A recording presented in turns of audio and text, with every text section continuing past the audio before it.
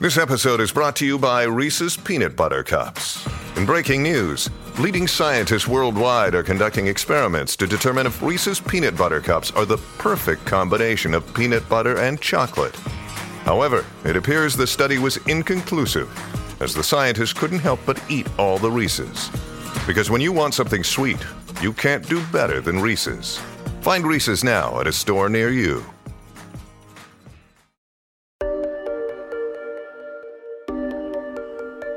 When you think of Arizona, what comes to mind? Sprawling deserts or urban sprawl? The Grand Canyon or the mighty White Mountains? Hollywood has painted our state as a wild, uncivilized frontier filled with dangers and adventure. What is your name? Like the land I'm from, Arizona. Arizona. What else? Colt. Arizona Colt. Fine state, fine pistol.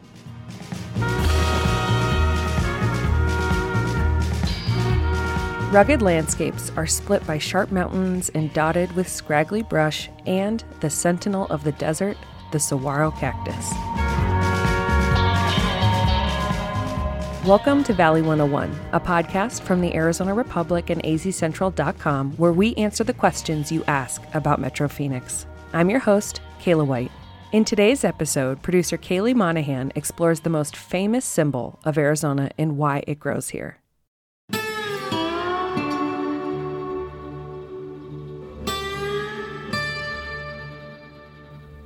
They are icons of the Sonoran Desert.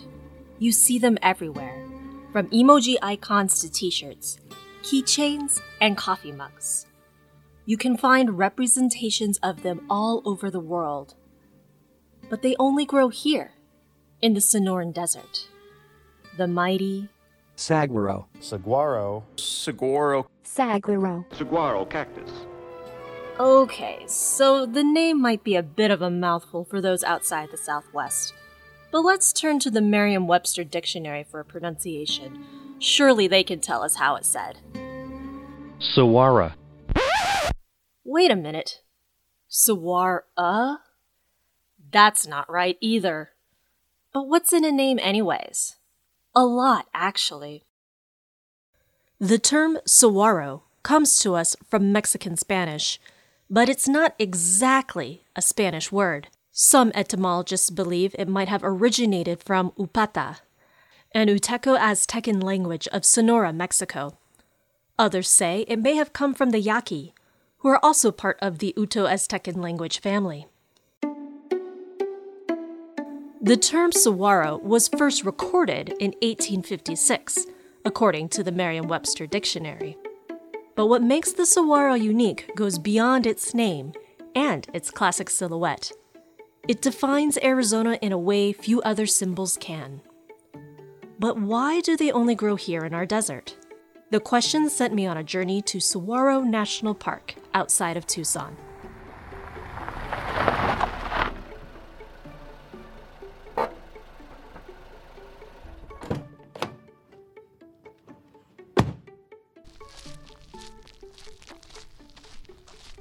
I am Andy L. Fisher. Andy is the Chief Officer of Interpretation and Public Information, and she has been at Saguaro National Park for 10 years. Which is kind of unusual for a park ranger. Andy studied forestry as well as education. She now combines the two in her current position at the park. She was the perfect person to talk to about our question. Why do saguaros grow in the Sonoran Desert versus growing in the Mojave Desert? Yeah, there's actually a really good explanation for that. Okay, so you're aware that North America has 4 different major desert systems. So Mojave is to the west of us in California, the Chihuahuan is to the east of us in Texas, and the north of us we see the Great Basin Desert. North of us is too cold. Saguaros don't like freezing temperatures. They aren't going to grow up there. Over in the west, they get winter rain season. So when the cold fronts come through, they get those nice, gentle winter rains, and that's awesome. The saguaros need that. Over on the east side of us in Texas, they get those crashing, booming monsoon storms, and that's their primary water source. Well, saguaros also need that. So it turns out that the Sonoran Desert is the only geographic location that gets both the winter rains and the summer rains, and it's that bimodal rainfall that the saguaros need to thrive here in the Sonoran Desert, as well as not being so cold as north of us. It turns out the saguaro is uniquely adapted to its desert home. Everything from its roots to its skin is perfectly tailored to life in the Sonoran Desert. Ben Wilder has been the director of the University of Arizona's Desert Laboratory on Tumbamok Hill since 2016. As a desert ecologist and botanist, he is an expert on what grows in our region. To understand why saguaros are unique to the Sonoran Desert, Ben said we must first understand what defines their habitat. So the Sonoran Desert is a region of biological unity that surrounds the Gulf of California. And so that includes pretty much the entirety of the Baja California Peninsula, kind of the bottom part of California, and then as you get into the western side of Arizona, so you have the tip ahead of the Gulf of California, and then the majority of, so obviously southern Arizona, and then the majority of Sonora itself. The connection between the sea, the Gulf of California, and the land is really, again, largely defines the Sonoran Desert. But within that, you have really interesting gradients in seasonality of rainfall, and gradients in amount of rainfall, and gradients of marine influence. So the saguaro is a much more of a terrestrial, continental species that its habitat does not go in most of its range to the shores of the Gulf of California, nor does it occur in Baja California. So the saguaro cactus is very particular about where it lays down roots. And speaking of roots, the saguaro has a shallow but wide root network, snaking outwards in the hunt for water rather than burrowing deep into the earth. In addition to widening its reach, the length of the roots help keep the cactus stable as it grows. Ben says the saguaro's roots are often as wide as the cactus is tall, thus creating a firm base to stabilize its towering height. The roots of the saguaro aren't their only adaptation. If you grew up in Arizona, like I did, you may have learned that saguaros breathe very, very slowly.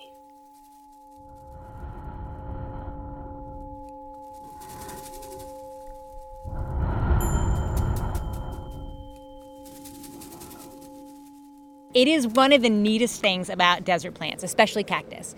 This is Andy again. So all plants take in oxygen and they release carbon dioxide just like you and I do, but they also take in carbon dioxide and they use that to build the sugars in their leaves and create structure. So they're not only taking in the gases that we know that they take in, they are also respiring just like you and I do.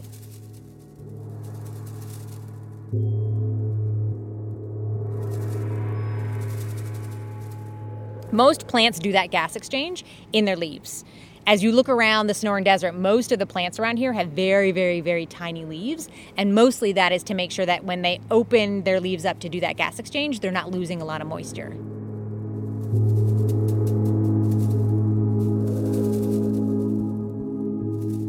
During the day, the cactus keeps its cells tightly closed so no moisture can escape.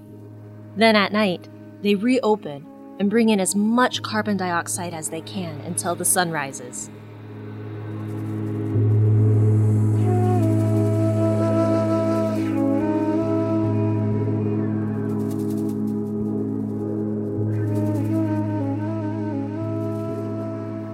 This means that photosynthesis only happens for as long as their carbon dioxide supply lasts.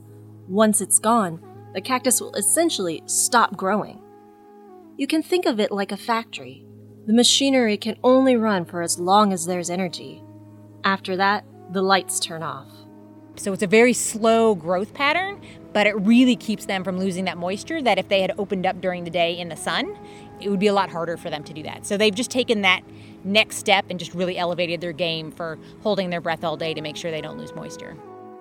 This method of photosynthesizing, along with all the saguaro's unique adaptations, allows it to survive the extreme climate of the Sonoran Desert, from scorching summers to chilly winters.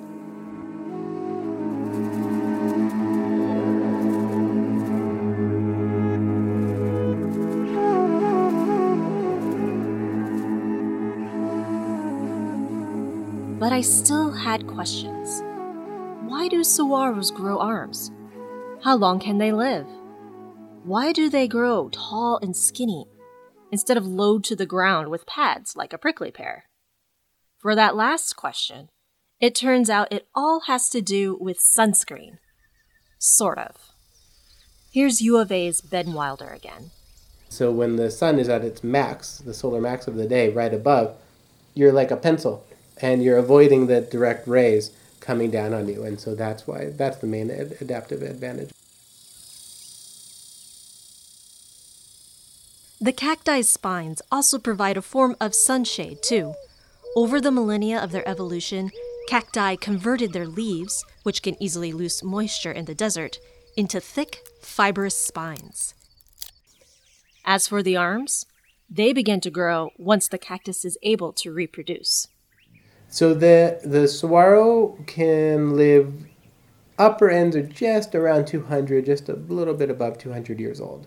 The way they grow through time is they're tiny, itty-bitty little seedlings that you can't even really see unless you're looking really hard for them until they're several years old. And then they grow relatively fast, and they don't start putting on their first arms until on average about 30 years of age, which is just about the time they start to become reproductive as well.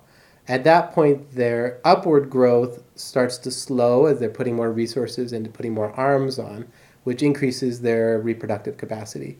So the flowers are born on, in general, the tips of the arms. And so the more arm branches there are, the more flowering capacity there is, the more seeds you can produce, and the higher your reproductive capacity is.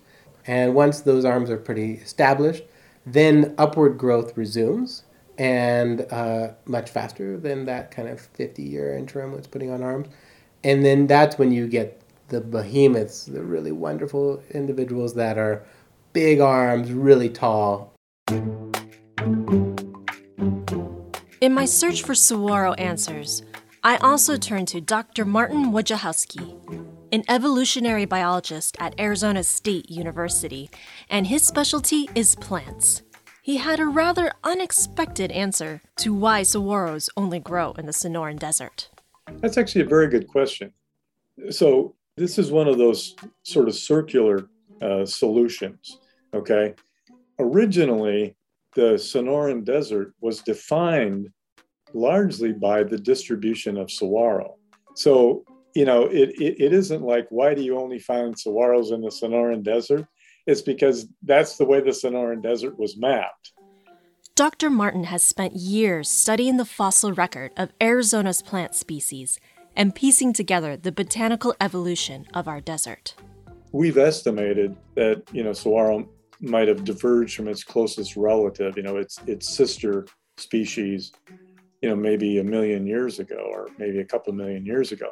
What it did in those first 900,000 to 50 years, I don't know.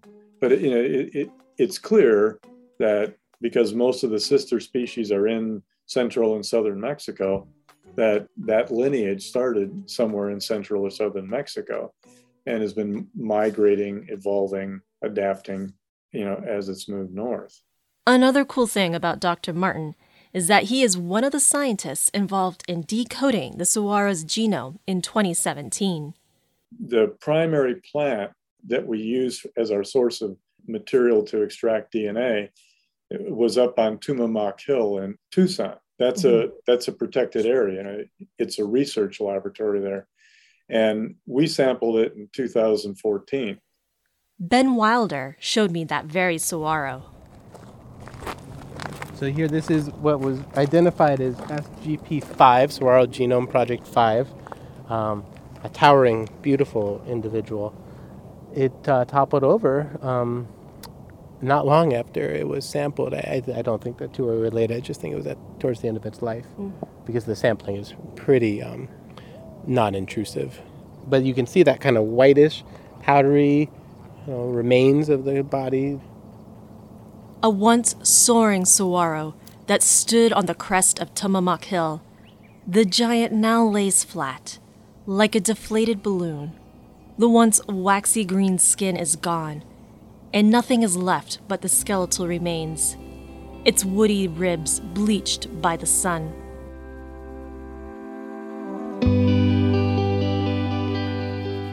So this decomposed relatively fast, but for about the 6 months just after the fall, this turns into an oasis for insects especially. It's incredible, the decomposition. There's a whole set of fruit flies, of Cactophilic Drosophila, that evolved specifically for the habitat that's created by fallen cacti.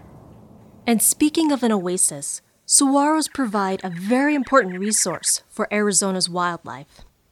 Here's Tracy McCarthy, Avian Monitoring Coordinator for Arizona Game and Fish. Yeah, I think probably every animal in some way that lives in the Sonoran Desert depends on the saguaro, at least in some aspect of their life cycle. The gilded flicker, Gila woodpecker, house finches, western screech owl, and elf owl, an American kestrel, which is a little small falcon, a great horned owl, or a common raven. There's a desert species of purple martin, which is a kind of a swallow, red-tailed hawks, Harris's hawks, and crested caracaras. But you also see birds like that bald eagle that nested in that saguaro for the first time that we've recorded. The other couple of species that really depend on are not bird species, but mammal species. Two of our nectivorous bats, the lesser long-nosed bat and the Mexican long-tongued bat.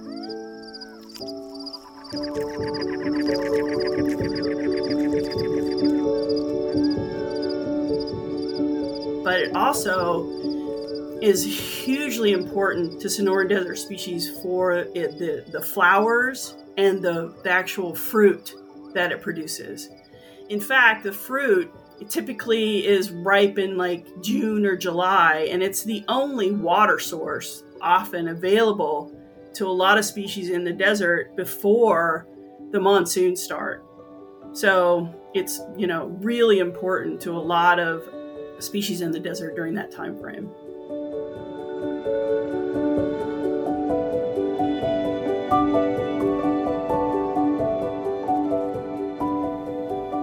Humans have also relied heavily on the saguaro, not only as a rich resource of food and supplies, but as a timekeeper too. Native peoples have found numerous ways to take advantage of the short but rich bounty of the desert. Here's U of A's Ben Wilder again. The flowering and then the fruiting of the saguaro marks the new year, and it defines the months in the summer for the autumn. Among many, many, many. So our knowledge of these plants is honestly quite shallow, and very shallow, related to the Tohono and other indigenous nations, who, especially on this landscape, who have interacted with these very plants through multiple generations of saguaros. Our understanding is just beginning and really pales in comparison to peoples that have lived here for so long. But saguaro experts like Ben say that Arizona's icon is under threat.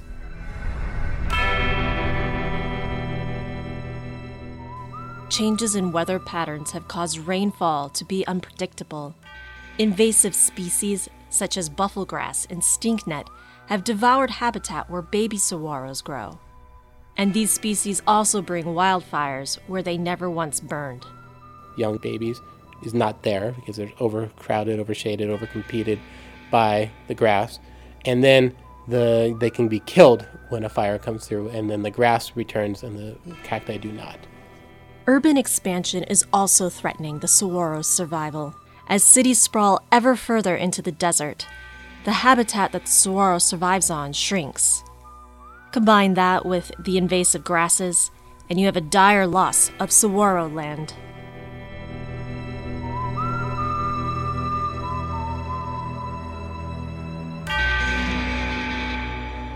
And finally, drought.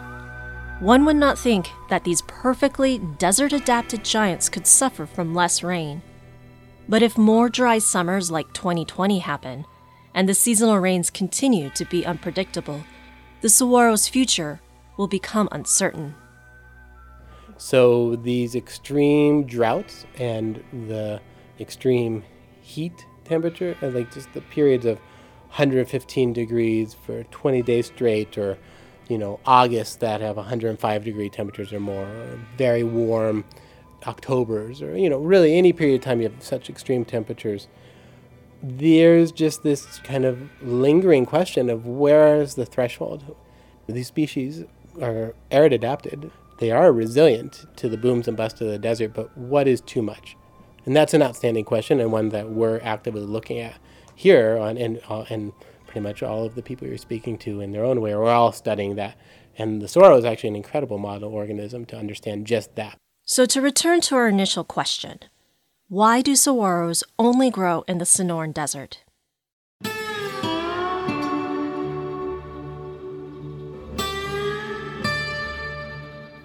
It is because the Sonoran Desert is the only desert that has the right conditions for saguaros to survive, unlike the other major deserts in our country.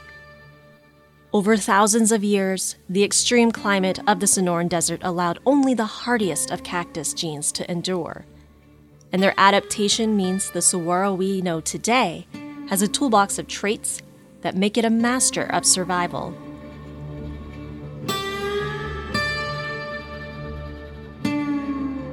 And not only are they magnificent survivors, but they provide shelter, food, and resources for desert dwellers.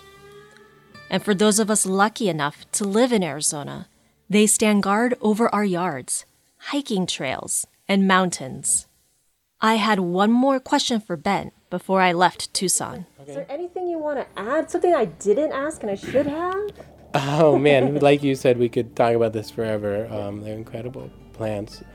One of the things I've been talking about saguaros a lot recently that's been great. The people are interested, they care about the saguaros. They are the icon of our region.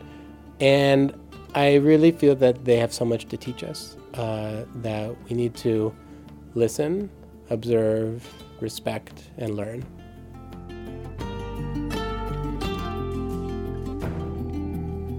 But it's Andy Fisher from Saguaro National Park who really sums up the allure of the saguaro cactus.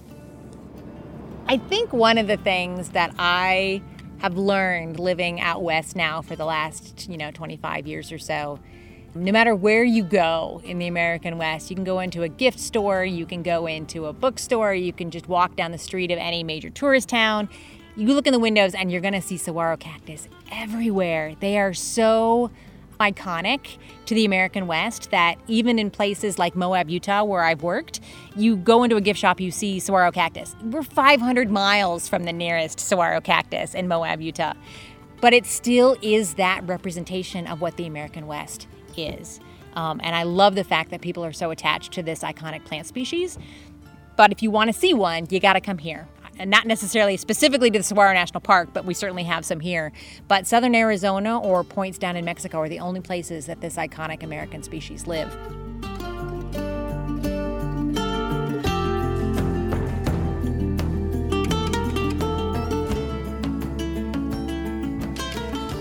Special thanks to all the experts who lent their voices to this piece. There is so much about saguaros that we couldn't fit in. But if you're curious to learn more, reach out to Saguaro National Park or the University of Arizona's Desert Lab on Tumamoc Hill. Or better yet, go visit. It's the perfect time of year to go hiking. Spend some time walking in the desert. Stand next to a saguaro and listen as the wind whispers through its spines. Hear what stories the desert speaks.